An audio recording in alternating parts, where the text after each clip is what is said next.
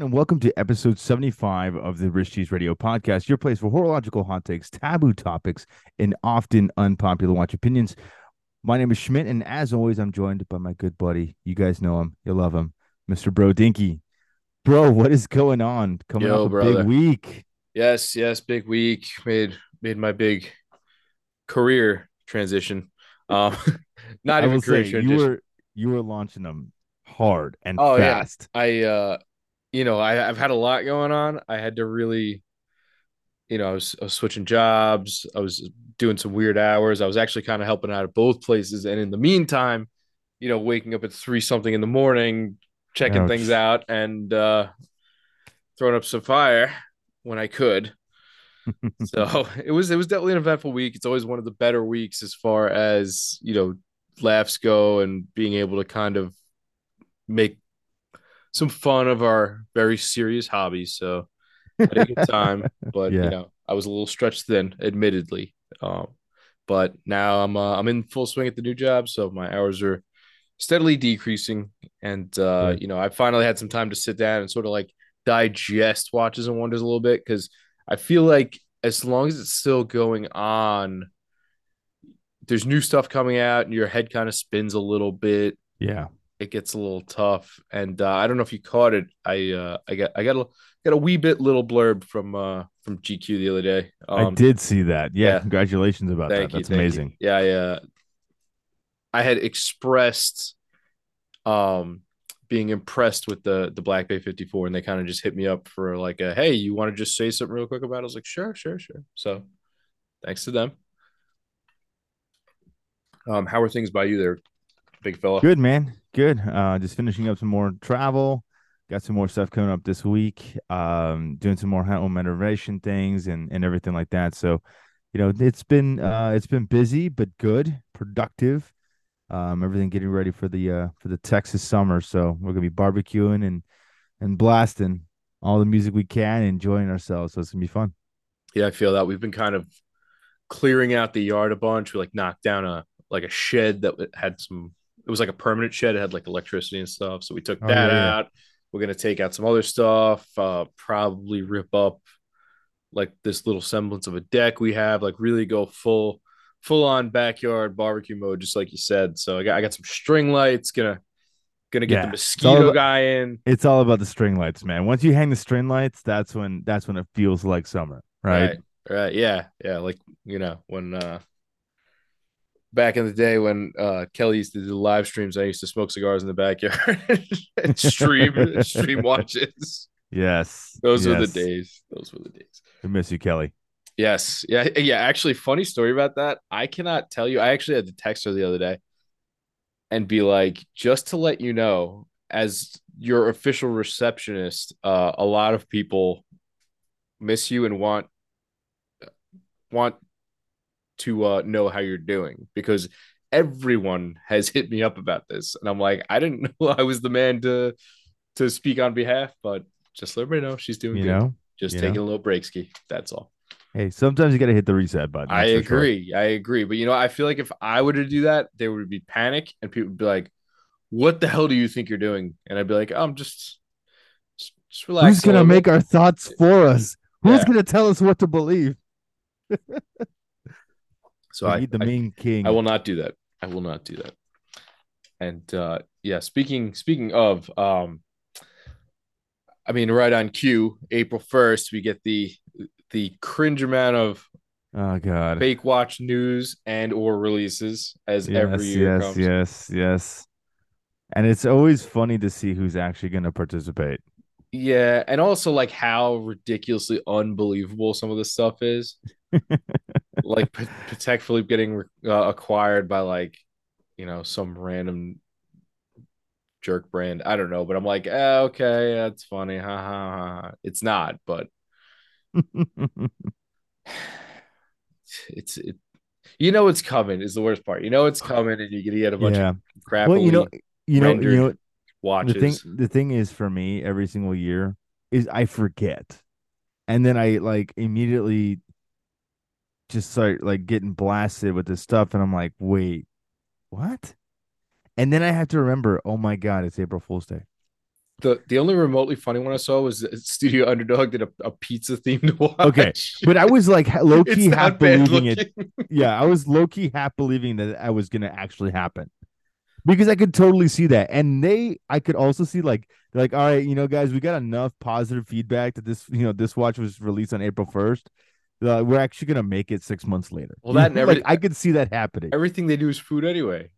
Exactly, exactly. Like, he's got enough parts. Now you got to have the sum of the parts. The pizza Yeah, pie watch. Everybody yeah. likes pizza. I got duped for a hot second from Timex when they had like the little fruit. I don't know if you saw that they had watches that were shaped like fruit. Mm-hmm. And I was like, oh, cool. Maybe this is kind of like a riff off Studio Underdog. And I didn't believe like that their rendering was like the actual watch, but for a second there, I was like, okay, maybe this is hiding the watch behind it. That's actually going to be the release. Like maybe it's just a little bit of like a disguise until they launch it tomorrow. And then I realized it was April Fool's, and that was the one that got me because I forgot that it was April 1st, and I saw it, and I'm like, oh, cool, they're teasing a new food kind of like watch, very similar to Studio Underdog, and then I was like, wait, no, it's April 1st. Now I feel dumb. And how about, Rolex making an Oyster Perpetual? It looks like you emptied the three hole puncher. I saw somebody that memed it and was like they took a bunch of fruity pebbles from the cereal and like sprinkled it on a turquoise OP, and it actually looks just like it. And I was like, oh boy, Wait, that's a real watch? yeah. I'm just kidding. No. It totally is a real watch, and it should feel like it's an April Fool's joke. And what's funny is I literally thought of a million different scenarios as to how to go about that one. I had to do it, but like I thought of all of them. I thought of Bubble Blaster. I thought of, like I had mentioned in the one I actually posted. I'm like, when you go to play mini golf, you have that water hole, and there's always a ton of balls in the water Yeah, at the yeah, water yeah, hole, yeah. and I'm like, this is exactly what this looks like. It's just a silly watch. But again, this is kind of leading us into our point, what we're obviously going to talk about, which is the recap of Watches and Wonders. Yeah.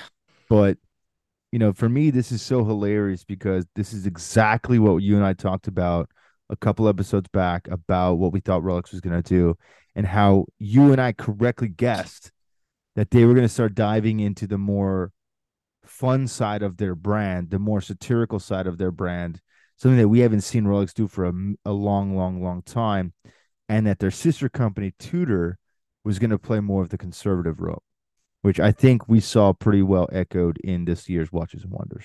We got some cool stuff from Tudor, but nothing that really changed the game, in my opinion, with the exception of maybe the 54.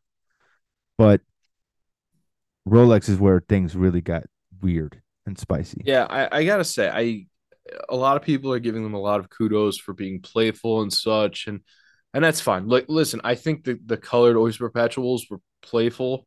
I Yeah, think it's I getting agree. a little silly at this point. I also agree. There's listen, they did some stuff I liked, some of which very much. This other stuff, I just don't know what to do with it, and I It's think it's a troll. a It's a little bit straight because up troll.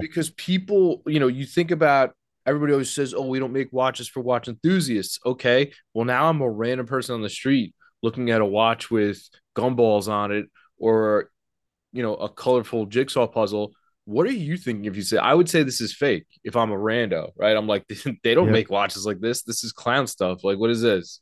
And again, to me, it just underscores the idea that no matter what Rolex produces, it could be a steaming Mr. Hanky Poo on the dial, and people will go out and buy it. Like emojis, dog? Really? It literally Emojis? could be anything at all.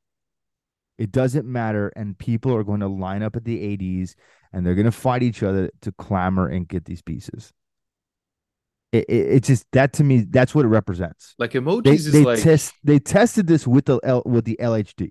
yeah. They're like, okay, can we make a watch that is truly going to be left-handed? Is it going to be so out of the top for us? Yes, absolutely. Let's go ahead and do it. See what the market does. And everyone went nuts over it. And every single person that I talked to at an AD, or that my friends in the industry have talked to me, they're like, everyone loves this stupid watch. And I'm like, you know, that is the ultimate joke.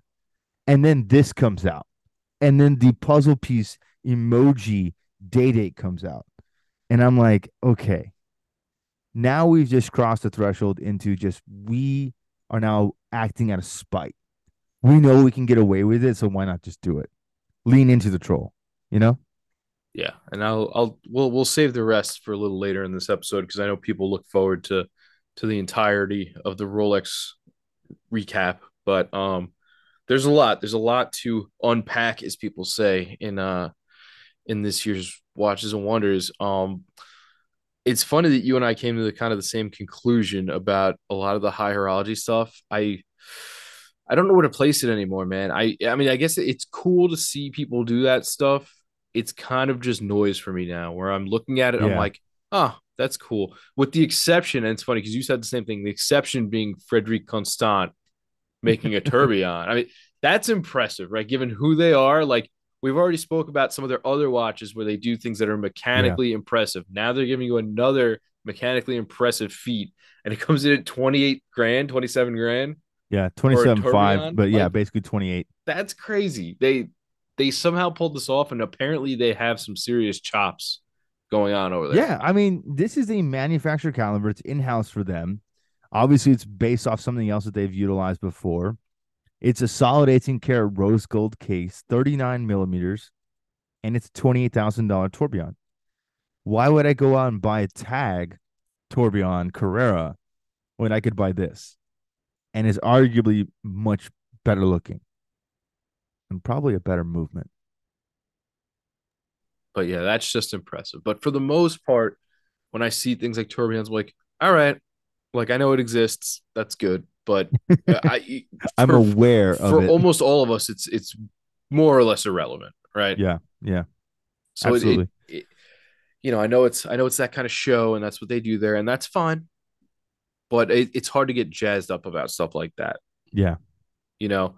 Um, and it's weird. I even as just speaking on the show and kind of taking inventory about things we talk about a lot and discussions that you and I have, and honestly, discussions I've been having with other people lately. And I think sort of the um enthusiasm that's sort of sprouted about the resin Seikos now is a testament to this is that I think people are a little bit over expensive watches.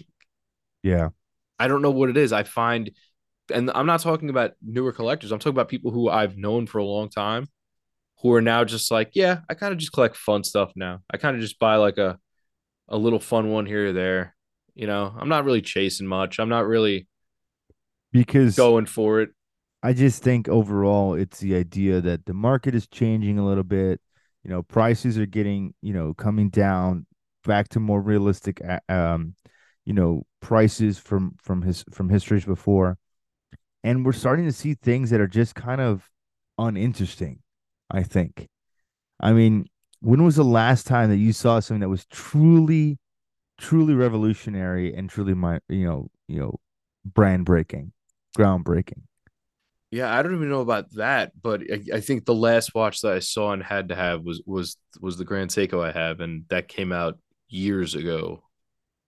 Yeah, I And that's just it. Like I really don't know. I don't know the last time I saw a watch and I was like, oh, if I don't get my hands on that, like the world is gonna come to an end. So and maybe it's just being jaded. Maybe it's just being in it too long and either really knowing your tastes or just kind of getting tired of same old, same old. I'm really not sure, but I've been having these conversations with everybody, it seems like lately, where they're just like, yeah, I'm just looking for fun stuff. I'm just, yeah, or I'm just looking for some like unique old stuff where it's not so run of the mill, or it's something obscure, or it was made in a small quantity, or something, or it has a unique dial, or a stamp, or something cool, yeah, yeah. you know.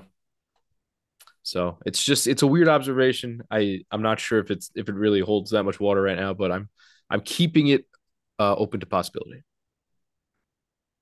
I guess I really don't know what to do. I guess we're just gonna jump around at some of the highlights, lowlights, whatever you call it. Yeah, I think you and I are both a little bit saddened that we did not get more from Oris. I think we both yeah. have enjoyed sort of their trajectory lately. And I think we can agree that they've been on an upswing. I mean, put out some impressive stuff. They have a great in-house caliber now. We were, I think, expecting more than just getting a watch with Kermit on it, which I think it's a weird choice given, the silly nature of our hobby with Kermit already being a thing. I mean, I guess if that's what you really wanted to make, but like there's other Muppets, right? Animal could have got some love. Not on a green watch per se, but you didn't have to make it green. I mean, I don't even mind the color that much. I think it kind of looks No, decent in that I color. think the color's cool. I Yeah. really do think the color's cool. I think it's such a vibrant green, and I like that. I But like tennis balls. They're fun, but yeah, exactly. I mean, look, it's cool, and the fact that the Kermit's only on one day out of the entire month is kind of cool because at the end of the time, it's just going to be a regular date. But for me, and speaking with a lot of people that I know in the industry, this is an odd choice because from a lot of people that I know, the PPX just sits. It is not an easy watch for Oris to sell, and it is not an it's a easy little watch. expensive. It's a very expensive watch, and it's titanium, and Yeah. it's a manufactured caliber, so it's not a common timepiece for most retailers to actually sell. So it was very kind of interesting that I heard so much of this feedback, and here's a new version that's already going to be a more polarizing color with a more polarizing attachment to it in the character of Kermit, right? That's obviously going to be something that's going to be for a very specific type of person, and the idea that it's maybe too whimsical, right? Because we had the salmon dial, we had that kind of slatish gray blue dial. We Those got were that fine. firefighter rendition, right? Well, yeah, I guess that's also a pro pilot, right? Which was But I kind of don't think. cool. I mean, it was sort of unique, but it was cool. Look, I get it, but this is also the big problem with having mid-year releases is when it comes to the actual time to really shine. This is all we get, and arguably, like we had the release of the Big Crown Caliber 47 or 473 that came out a little earlier. That was kind of at the beginning of the year with that kind of like almost light blue dial with the pointer date. We had I guess a ProPilot altimeter that came out, but again, for me it's like these are things that weren't even really talked about. And if they were launched at Watches and Wonders, I didn't even really know about Yeah. them because the Kermit's kind of the one that stole the show. But that's kind of all we got. And I know the PPX was technically a new line of sorts for them, but I think that's more what I'm looking for and looking forward to from them is seeing what they're going to do with their catalog next. I mean, I know they offer a decent amount and they do a lot of renditions of the watches they currently have, but Hmm. I Hmm. think they're positioned well to be the type of brand to put out sort of like the new heat, like that can really push boundaries, right?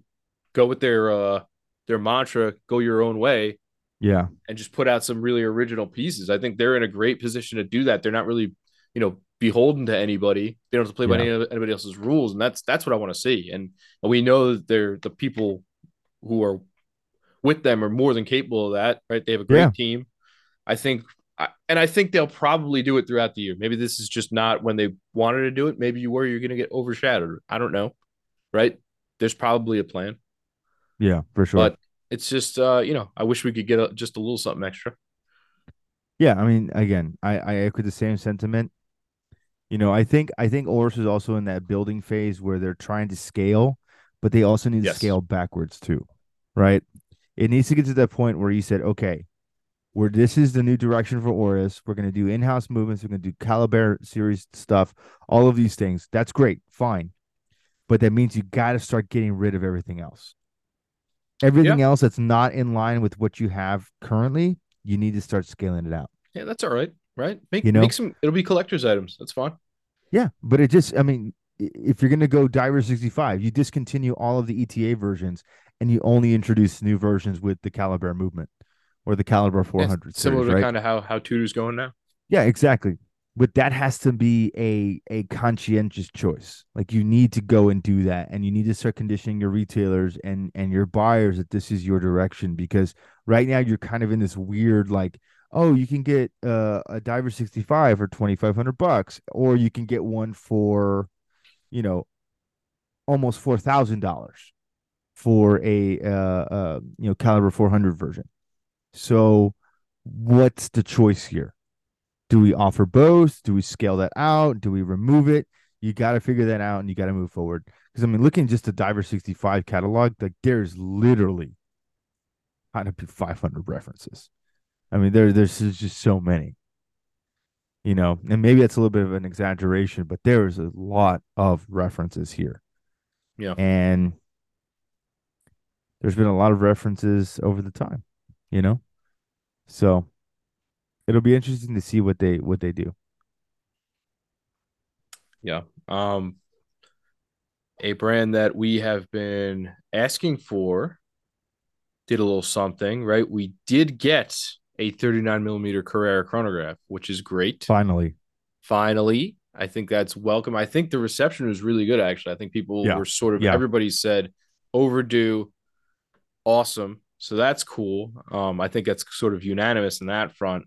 But they also did an interesting move that we've been speaking about and gone down to a 36 millimeter watch, Yeah. which is also a Carrera, but it's just the time and date version. They sort of use the Breitling playbook with the chronomat here.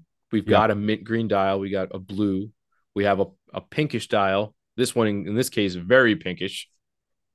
Yeah. The Very, Breitling was very, not very so pink. muck, but Yeah. this one is very, very pink. And if they want to kick me one, that's all right. Um, but it's but Hey, Tag, I'm just going to throw it out there because bro's going to be too humble about this. Hey, if you want to donate a watch to Real Men Wear Pink, we will be happy to auction it away for this year's giveaway because that is certainly a very, very masculine pink watch. yeah, and I was about to get into that. Somehow this is the hottest of pink, and yet it's not super feminine. Like No. it's very wearable either way. Yeah. Yeah. But I like the bracelet. The thickness is amazing, 10 millimeters, right? Gonna probably wear superb, right? All Yep. the case dimensions are really good. Just a pretty cool, straight up classy watch. I think it's gonna be a big hit for the maybe some of the non-enthusiasts. I think people will see these and say, Yeah. It's that's a pretty it's cool. it's a nice fashion watch. And again, for Tag for so many people right now, um, you know, the watch community has known quite a bit about them. From what I understand from a lot of my buddies that are still in the business, is Tag is just kind of that watch that a lot of people that don't know about watches come in and buy. Because for them, it's a great first uneducated watch purchase. It's like, hey, it's a quality watch, it's Swiss made. I heard that Swiss is kind of the thing to get. They come in, it looks nice, feels good. They've never had any experience with a nice quality watch before this, so they end up going for it. And especially when it's been reasonably priced, $3,200, it's not the least expensive, it's not the most expensive. So I think, it makes sense for a lot of people to get. And I think in this price point too, you can afford to do some colors that are a little bit more bold and more fashion oriented. And if that's your demographic, this makes sense. Yeah, and I think it's been a bit of, I don't want to say an old man brand, but sort of like in that vein of Breitling, like the people who are buying these in, tags and Breitlings in the 90s were like the guys who were on Wall Street, right? Yep. A lot of those guys that I know personally who work on Wall Street had tags and Breitlings because they were hot and they still own them now. And so that's who the demographic is that has those watches. So to get away from that or to broaden your audience a little bit, they've gotten a little more fun. And I think this is maybe a little more of, I don't want to say the right way to go about it, but it works. Yeah. Yeah. For Right. sure. I like it. And again, 36 millimeters, it could be worn by men, it could be worn by ladies. It doesn't matter. It's gonna be a great watch for anybody. And certainly think it's gonna be a very cool piece to get in the collection, especially given the price point. Yep. But I think really the big standout is, and arguably this makes the most sense, is finally we got what we asked for, which is that new 39 millimeter, what they call the glass box Yeah. Carrera. I And it has to think do with that the crystal, I believe, right? yeah, yeah, it Yeah. has to do with the Superdome sapphire crystal. It kind of mimics the original kind of boxy acrylic crystal from the original Hoyers in the 60s. And it's arguably a very good looking watch. Yes. It's modern enough where you can tell that it's not a direct heritage reissue, but it still feels vintage enough that it's going to have some of those kind of those classic design cues. And at 39 millimeters in diameter, I think this is going to be a great sweet spot for a lot of people. You get kind of that all dial aesthetic, that rally strap, things that are very quintessential tag and quintessential Carrera. I think is very cool.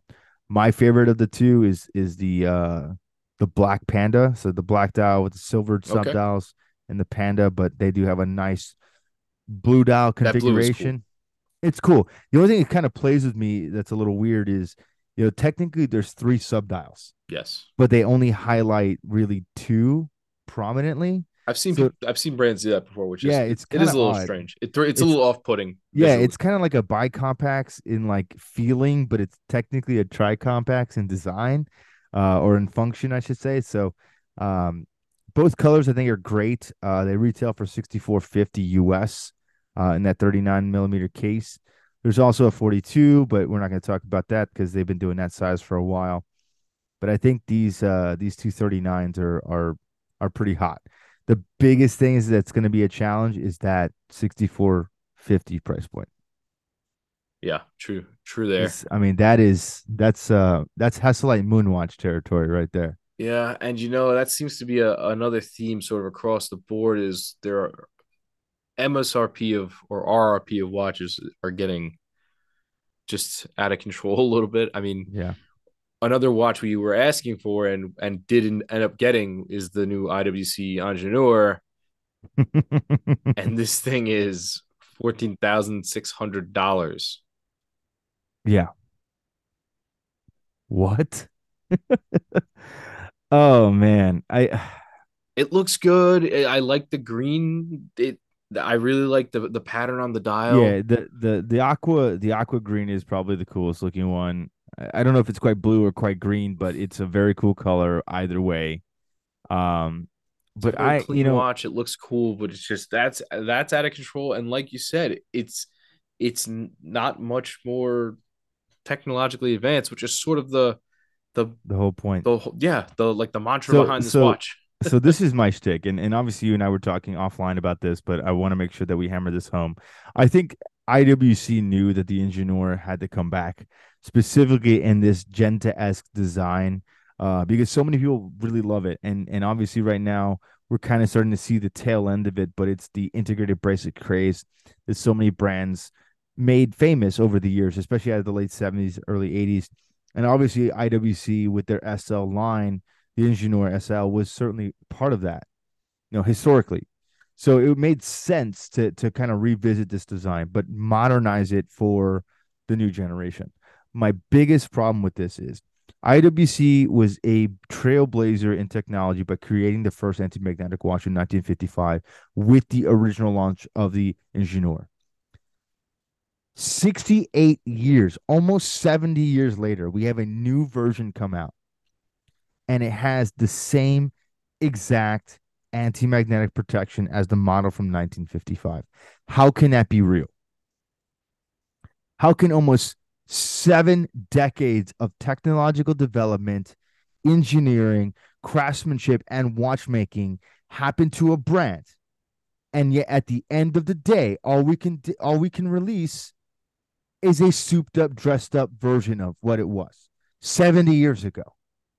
That doesn't make any sense to me. And that is the biggest problem. And I told you this on the podcast when we talked about the IWC. My biggest disappointment was going to be if it's just a costumed up version. Why relaunch a watch and market it as anti-magnetic if it's not even close to being any more anti-magnetic than it was in 1955? Because it's the same 100 rate, it's same 100 protection. I mean, you guys are all familiar with the Milgauss, no date, no exhibition case back. This version of the IWC does not have an exhibition case back, but it does have a date, which means that the magnetic resistance rating on this watch is around 800 Gauss. It's less than a Milgauss. It's Yeesh. less than the industry standard. Okay, that's embarrassing. It's embarrassing. Well, I think it sort of speaks to where IWC has been as a brand, right? I mean, they've spent a lot of time making pilots watches exclusively. They've sort of let models like this, models like the Aqua Timer, that are Just cool fall by the watches, wayside. just yeah.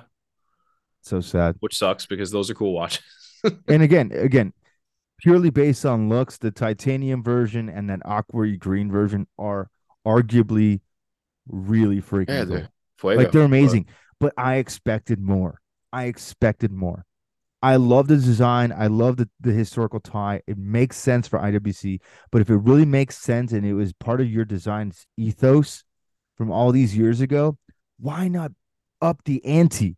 Why not bring something to market that is truly innovative in terms of technology? Don't just sit here and say, well, it's using a soft iron cage and it has a date. Well, now I know it's even less resistant than it was. That's just despicable to me. It's really sad. And I want to love this watch so much because I do really like it. yeah, yeah, I gotta agree with you. Yeah. I'll hit Grand Seiko just because everybody expects me to, and I'll just get that one over real quick. I mean, the only one that really got me was obviously I'm a big Shunbun fan, and releasing it in pink gold only reinforces it, and I love it. It's expensive as hell. I'm never gonna get it, but I think it's also super limited. But it looks really good, and I would be all over that. I didn't necessarily. They put out an interesting engraved watch. It's really not for me. I appreciate the Yeah. craftsmanship that goes into it. It kind of looks like when you crumple up tinfoil into a ball and then Yep. undo Yep. it. Yeah. But Yeah. It's kind of like a white birch and a snowflake had a baby in the case, yeah, right? Like it's it's interesting. It's novel, and I guess if that's what you're going for, fine and cool. But it doesn't really interest me in the you know what it ownership reminds department. me of? You know what it reminds me of? Like about 5 or 6 years ago when everyone was getting crazy on like the gun engravings on the watch Yeah, cases. okay. Like that's I know kind of what that exactly what you're reminds talking me about. of. But Yep. it's gonna date itself so quickly. And like how do you refinish it? Do you like add metal and then like re-scallop it away? Like I don't get it. So for me, it's just kind of an interesting thing, and I can appreciate it from an artistic standpoint. I understand why it certainly is coming in with the connection of nature and everything like that. But at the end of the day, it's like it's just not practical. It's not practical at all. Yeah, and they put out another diver that looks okay, but it's still too big and still not what I'm asking for. And I know, and I wanted to love that diver so much. yeah, I do too. It's But it's not it's not a bad looking watch, but I did notice it tightened up the accuracy tolerances. yeah, finally. Did you see that? Plus or minus 0.5 seconds a day. I'm like, oh, right off the heels of Omega spy rate technology. Yeah, yeah, they're finally going below the one plus minus one. So anyway, that's all I really have to say about them. I really just like the pink gold Shunbun, but What are your thoughts though, real quick, on the tentograph? I mean, it's not something I'm interested in. It's Yeah. cool. It's just I, I, I I'm not can say chasing them with it. this, I'm with you on that. I still think it needs further refinement Yes, I would. in terms of That's Grand accurate. Seiko evolution, but I think it's a step in the right direction. And certainly, in my opinion, it's the first nice looking Grand Seiko chronograph that's ever existed. Yeah, In my well, in my opinion, they did release another one that just looks like the old one. I yeah, just have to close the I window. just I just was like I'm not gonna off myself with this one. But yeah, I'm with you. I'm with you. But the tentograph, in my opinion, is the first one that really It looks has potential. decent. Yeah. Again, case proportions still out of whack. Can we slim it down? Certainly. But Dolphin is phenomenal. The hand style is really, really nice. I like the fact that this is a high beat movement, not a spring drive. Yep. I think a Grand Seiko really the next evolution for them. It's odd as it is to say, for me, I think the next evolution for Grand Seiko is moving away from spring drive because I think that ultimately that will always hold them back because they can have amazing technology, but at the end of the day, people will always still think it's quartz. I think you just And leave it for maybe you leave it for like one line or two lines or something like but that's the my point. dressier But it stuff. can't be your main focus as a brand anymore. That made sense when you were a value proposition Yeah. brand and you had this hybrid, super complicated technology that nobody could replicate, blah blah blah blah blah. That makes sense. But now that people know your name, you're more prevalent than you ever have been, especially in the U.S. With retailers and being covered by blogs and all these things.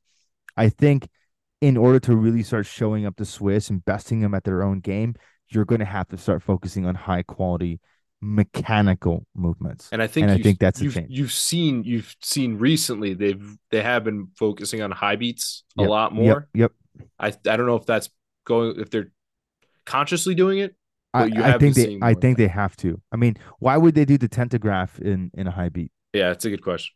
I mean, that's a direct competitor to an El Primero, Yep. to something like an Omega. I mean, to something like a Rolex. I mean, these are, and especially in the price point, you're looking at that.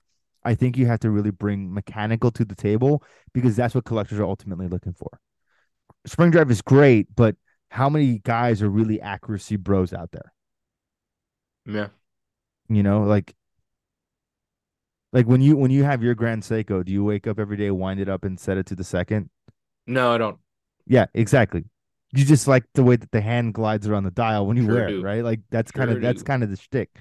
So I think, in common sense, it makes sense to move away from that design and really focus on something truly mechanical. And I think that that's where they're headed. Here's one that you and I are split on. I don't know. I happen to really like these Zenith pilots. I know you're not that into it. Just something about them. They're just neat to me. I mean, it's something that's not an El Primero. It's not a Defy, and we haven't seen a lot of that, I guess, in recent history. But they seem cool. They seem sort of fun. I really like the handset they chose. I like that they made it an addition with the big date and you know buy compacts. You get some different case materials here, but overall, I think it's a cool release. I mean, Zeniths are not cheap watches, but I mean, ceramic watch for 9,600, steel for 7,500. And that's just I think that's the time and date only. The chronograph's gonna be more expensive than that. Yeah, 11.5 and 13.5, which definitely not cheap. But But I again, the think they're current, cool. yeah, I mean, I like them. I think that they're really, really nice. I think the chronograph makes sense in price point. I mean, we're talking ceramic at 13.5. I Yeah, mean, what's a dark side of the moon cost these yeah, days, right? yeah. It's kind of in that same price point. So I get that. That makes total sense to me. I just think overall for me, the big thing is I think there's too many things going on. Like you see the horizontal striping, then you have kind of the funky pilot logoing, then you have these Arabic numerals, and then you have kind of a weird handset that's not really traditional Zenith. It's just a lot to me that it looks like there's a lot of things going on. I did like the subtle nods and the flyback, kind of back to the Zenith Rainbow, Yeah. which I You thought saw was that kind one? of That one cool. is cool. I saw that and I was like, okay, I immediately see this. This makes a lot of sense to me. That's certainly something that's part of their history. But I really wish they would just relaunch the Rainbow, kind of in the Yeah. original Isn't way. that how we always boil down to that? Like, but I wish I would just relaunch the one that I like that has the same stuff. Yeah, but again, it's true because like it was so good, and I think the only change from the original Zenith Rainbow for me was maybe make the hands a little bit longer and broader, but that would be an awesome watch for them to relaunch. And I guess this is kind of like a spiritual version of it, right? Yeah. Um, but I don't know. It's just this one for me. I can appreciate it from a movement perspective. I can appreciate it for what it is in terms of material craftsmanship. I certainly understand that 100%. I just don't like this style overall. That's just me. That's okay. But hey, you don't have to love everything. No, you I don't. certainly don't. No, no. All right. Moving along. I guess as strange as this sounds, given sort of where they've been over the past however many years, and we've sort of given them flack for it. I think Tudor kind of made a splash this Watches and Wonders. They did. I'm not so I jazzed don't. about the Black Bane Red again with the Metis movement, and they gave it a Jubilee option. It's good, it's cool. It's still, I mean, I know they refined the dimensions a little bit, but it's still going to be a chunky watch. Yeah. it's the reason that they keep having to make newer, smaller Black Bays because it's still a little bit obnoxious. And if unless you've ever owned one, you don't really know it. It doesn't hug the wrist at all. It sits on top.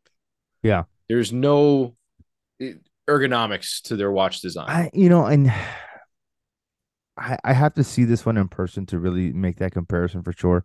Because I know they made a conscientious effort to really change this design. They rounded out the case size better, so there's less slab-sidedness. I think it's a better articulation for the bracelet overall. You get the T-fit. There's a lot of things that I think that they're subtly modifying here. That's going to be like the next evolution of Tudor's watch case design. Um, but I think overall, 1954 aside, Tudor didn't make the biggest splash for me that I thought it would. And the only reason why I'm happy about this is because again, we predicted this. We thought that Rolex was really going to take the mantle here and kind of let Tudor do its little thing and release a couple things. I think that 1954 for many people stole the show because it was completely unexpected. But I just don't know who this market's for. Who is a 37 millimeter diver for? I mean, I don't get it. I think it's for the desk diver. I think it's for somebody who wants to own a dive watch and wants to just wear something comfortable. And But I that would be mean, the only reason I would get it. I mean, bro, but arguably the 58 is already that. I mean, how much smaller can you get? I mean, I I don't have know. a This buddy guy, who's got the smallest wrist of any man I've ever seen, and he loves his 58, and it looks fantastic on him. But at the end of the day, he should he be rocking a 37? I I don't mean, think so. it's small, it's thin. It might be a nod towards the mini subs that they once put out. I mean, we're gonna be laughing, but bro, if we keep on this trajectory, we're gonna get a Black Bay 34 in Entirely dive possible. watch. I mean, people used to make ladies divers, I know the mini subs. so we'll see. But I think this is probably as truly unisex of a dive watch as you'll ever find. Yeah. So maybe that's the market. Maybe they're trying to go after like the something for the smaller wristed or female demographic But I that mean, I don't know.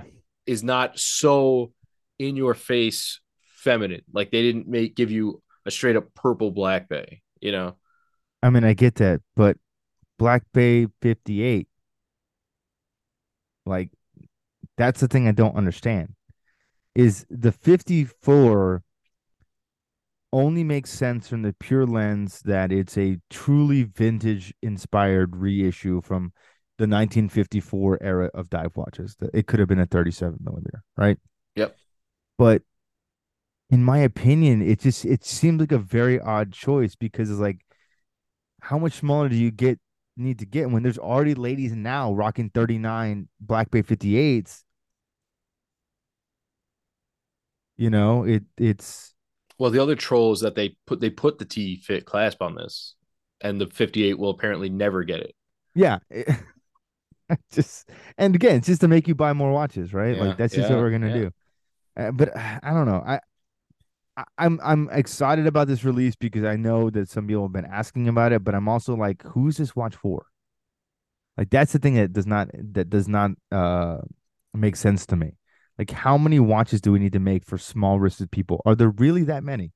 Well, the other part is that I do kind of like is that this version is a little more sterile, where the 58 feels like it's trying to be an old Rolex. Yeah. This is a tribute to something that's old, but it's just a modern plain dive watch. It's not.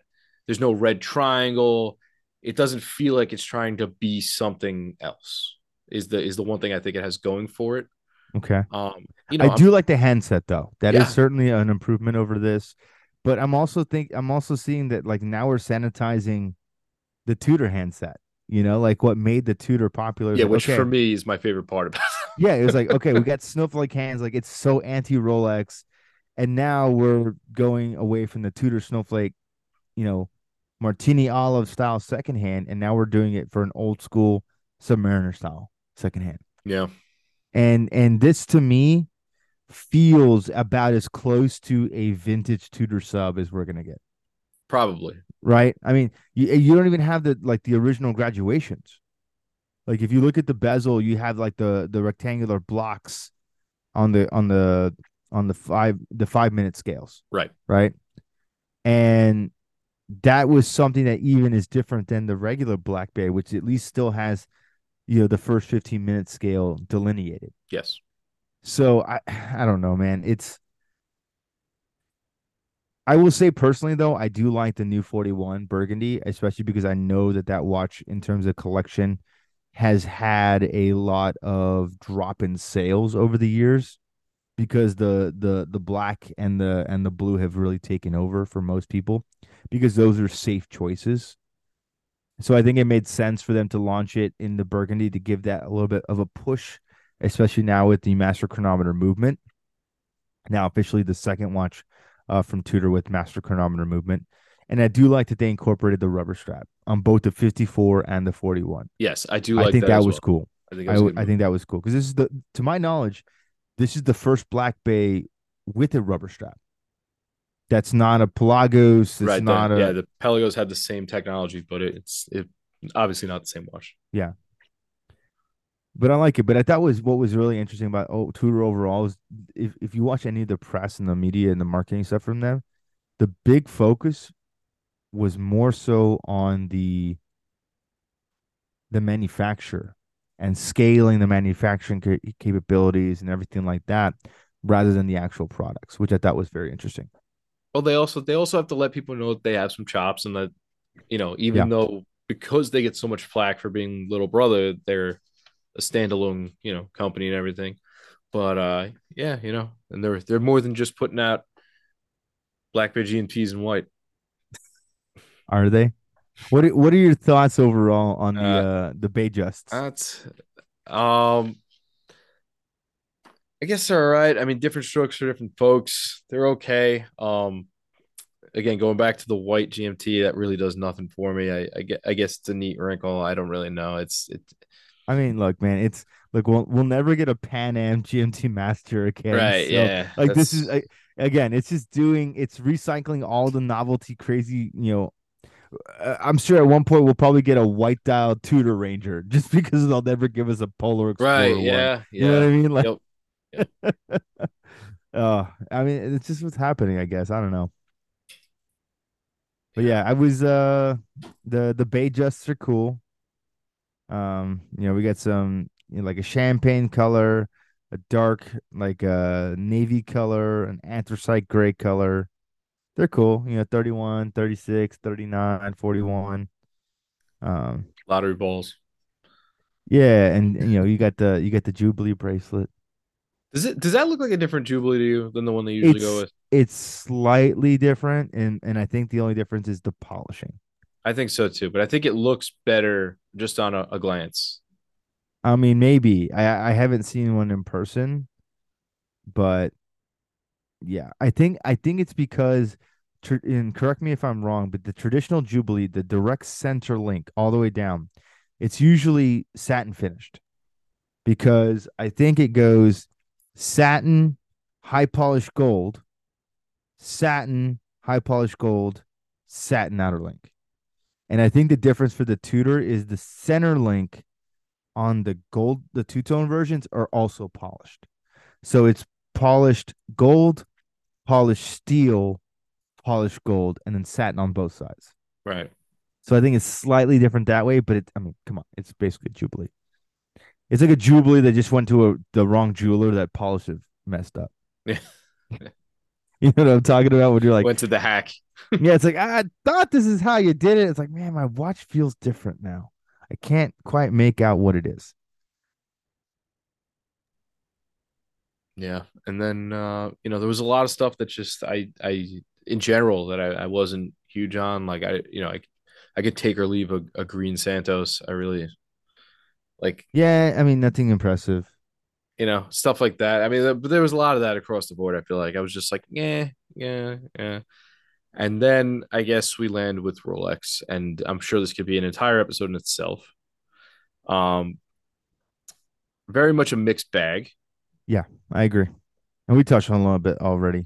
Yeah, I was surprised by a lot of choices. I mean, I guess you don't want to mess too much with what you have. I was, we all there was a lot of conjecture about anniversary miles and everything, and I don't think we got anything special really. I mean, they going back to the troll. I mean, is there a bigger troll than releasing a 40 millimeter Explorer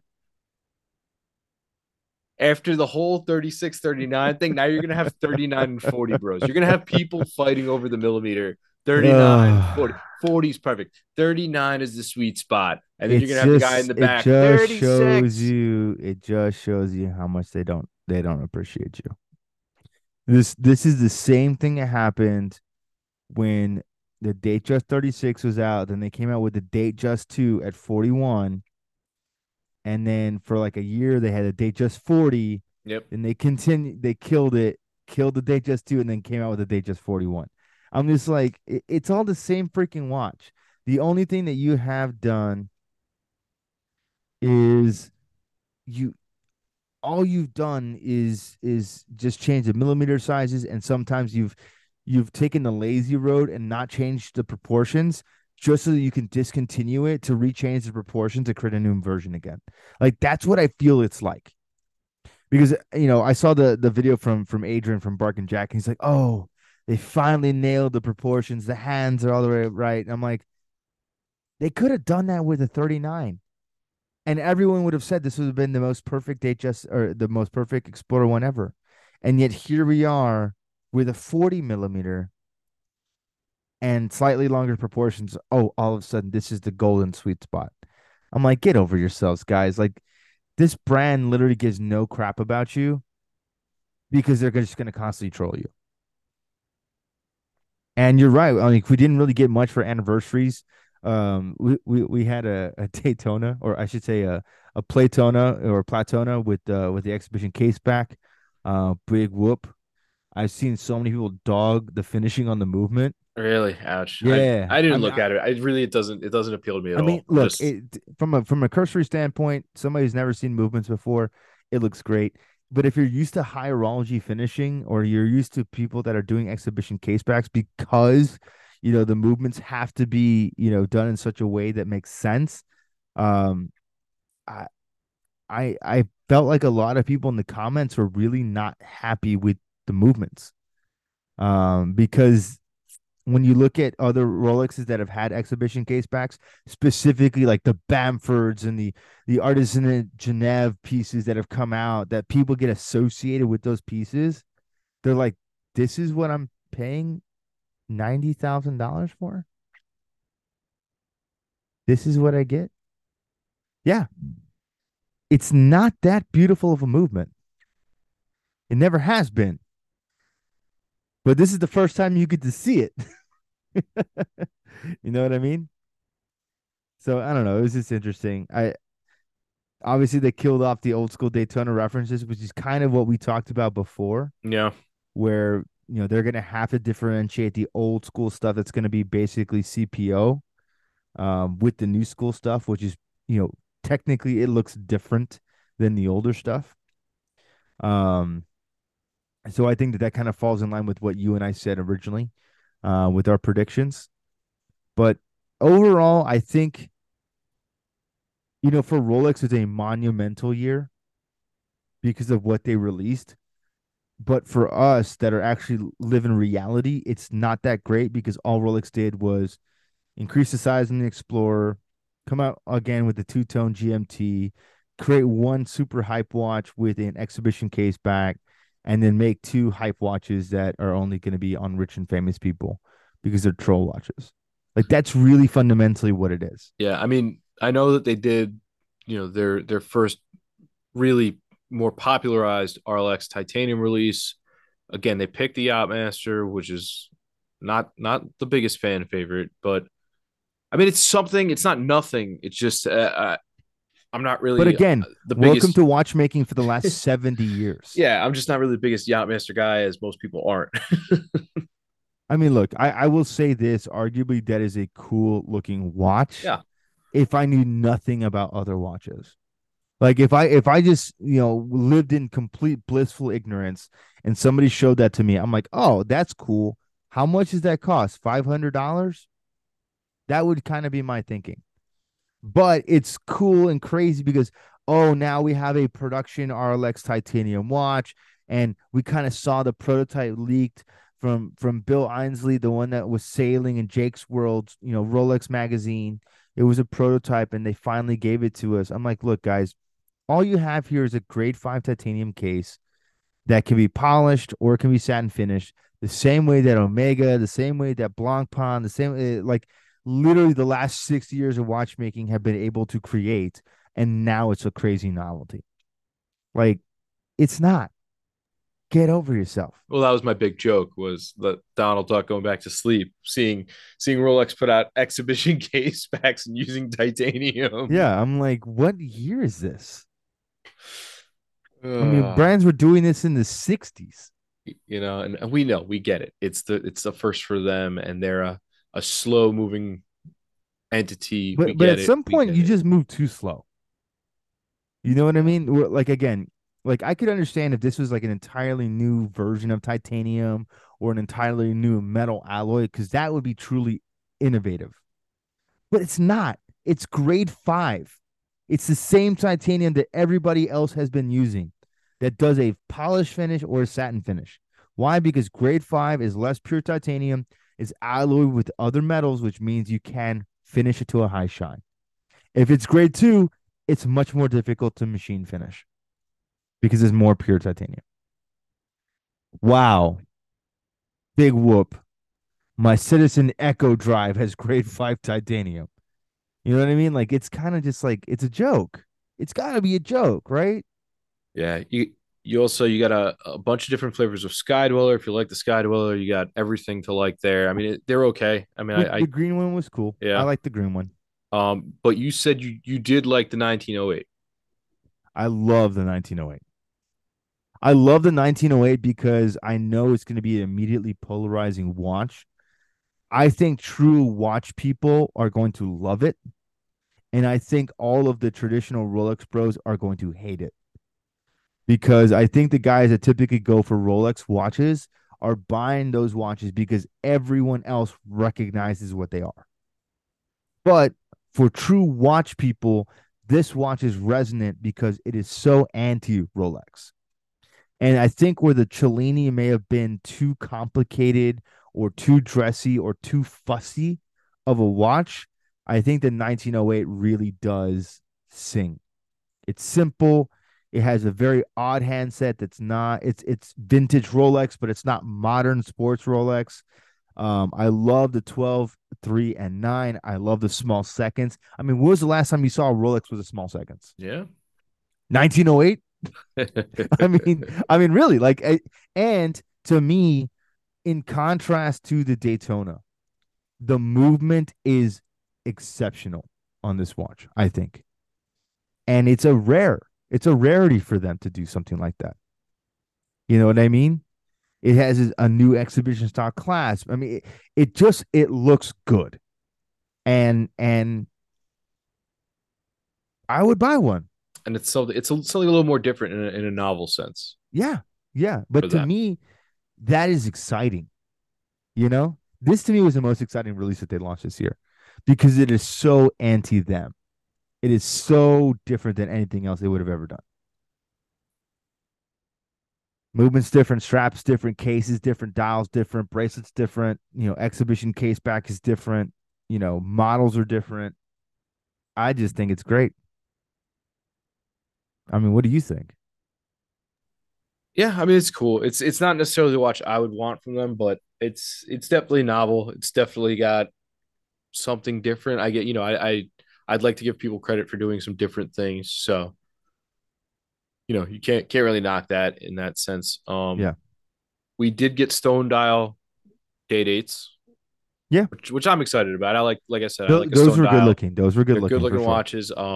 I don't think we nailed the nomenclature of the stones, but we had it down pretty good. Yeah, It's not so about the bling bling versions, but the kind of straight up stone dials. I like them a lot. You got a few different flavors, some different colors, some different stones with some neat patterns on them and things. So I'm all about that. And I think if I were to get a like a really modern Rolex would probably be something like that. That's just Yeah. a little. It's neat. It's subdued. I mean, I know. Don't get me wrong. I know there's gold involved and stuff, but like it it's just a little bit like artistic from a brand that's kind of fashion, and they're not a fashion and jewelry brand, but they're the most recognized fashion and jewelry brand somehow. You know what I Yeah. mean? Yeah. Yeah. So in that regard, yeah, and then we touched on already this puzzle piece watch, which is it's just dumb. Yeah. And I don't know. I don't know of anybody that really truly likes it.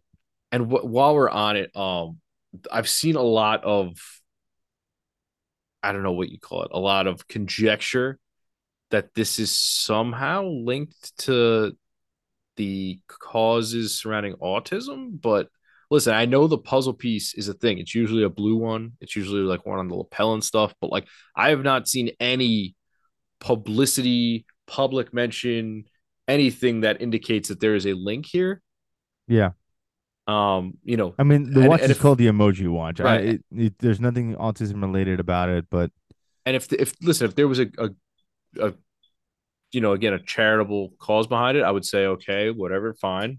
You're doing something sort of different for a specific reason, but I haven't seen anything with regard to that. And I think I don't know why people have really sort of started beating that drum, but they have.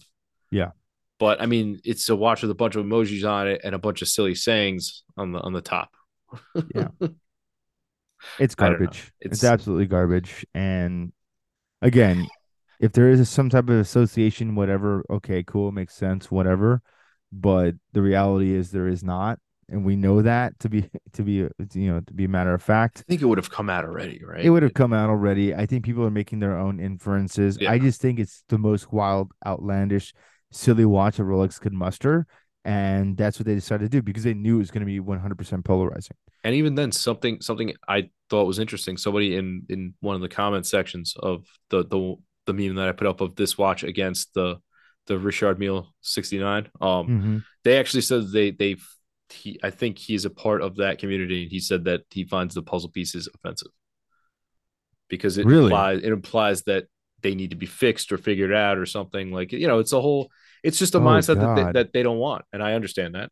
Yeah, Right. absolutely. So I guess I thought that was interesting. I learned something. I literally said to the guy that was very insightful. Wow. So I found that interesting. But yeah, I don't think Causes that they I need to don't. be fixed. Yeah, that's kind of messed up when you think It about is. It it. really is when you think about it.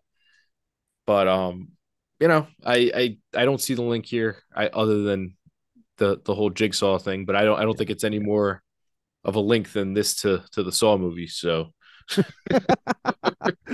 You want to play a game? but yeah, no, it's certainly not for me. The gem sets, and I don't know, dude. Rolex going emoji, like the one thing that watchmaking has is that it's not, a cell phone. That it's not like the new technology era Mm-hmm. Mm-hmm. of playful Yeah, it's silliness still like that. analog, you know what I Right? It's mean? still analog, and like this is bridging that gap, and I don't like But it. this is for hype culture. I know. And I really want to see what all the fanboys that have been loving Rolex for all these years because Rolex never changes. They They never do wouldn't do anything. something as stupid.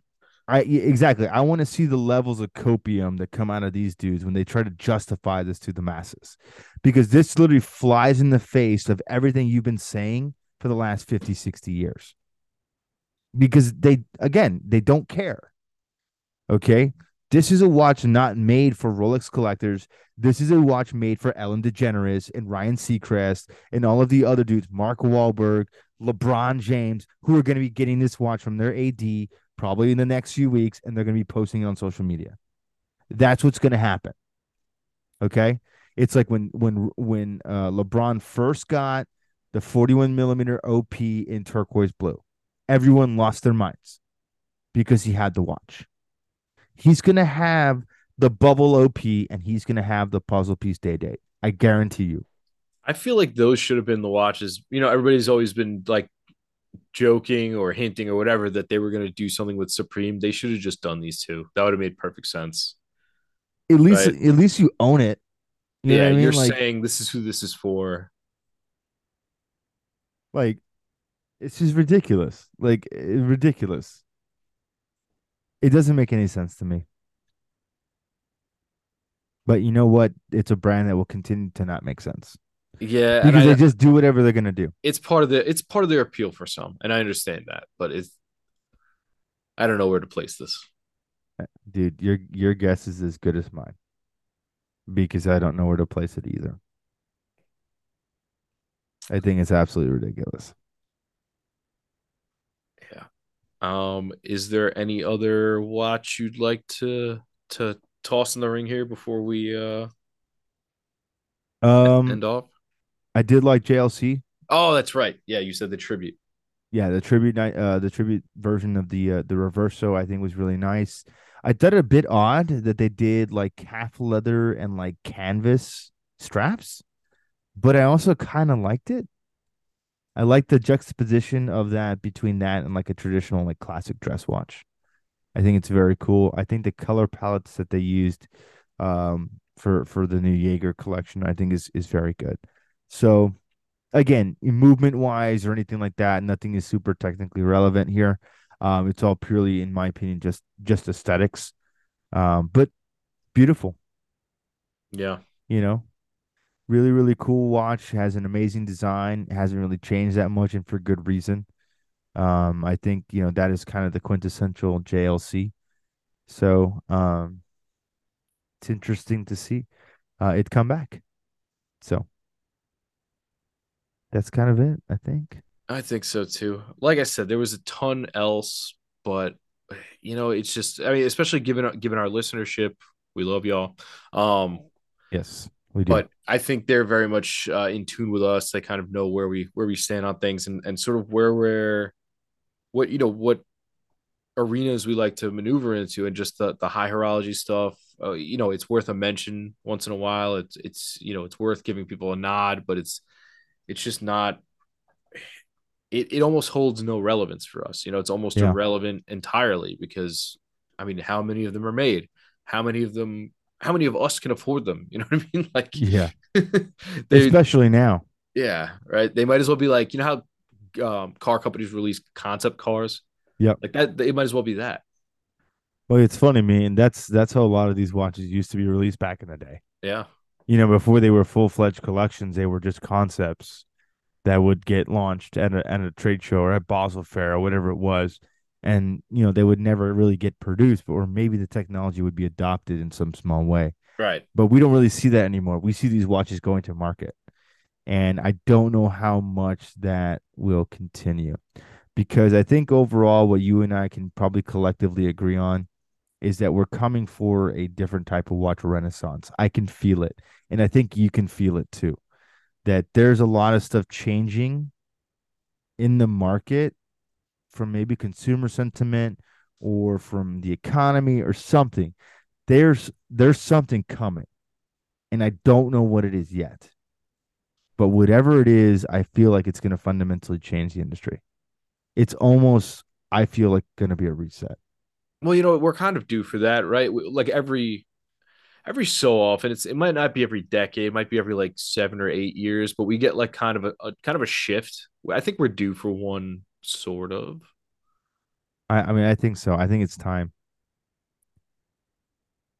I mean, would you think about how popular stuff like Panerai was not that long ago, and now everybody kind of like scoffs their nose at it, but like Mm-hmm. it was red hot, you know. Yeah. So like it we You were it like the had coolest guy in the room if you had a panorama. right. It does happen. Like it did. Like these things, they just when you think you got to figure it out, it kind of zags on you. So We'll see. we will see. All right, folks. Thank you for joining us on our. This is our 3/4 century mark episode, my friend. 75. Jesus. 75. 75,000. 3/4 way to one hundo. Thank you guys. Really, truly. All of you listeners, thank you. Yeah, and going up lately. By the way, I don't know if you. I don't. You really don't have the access to the Yeah.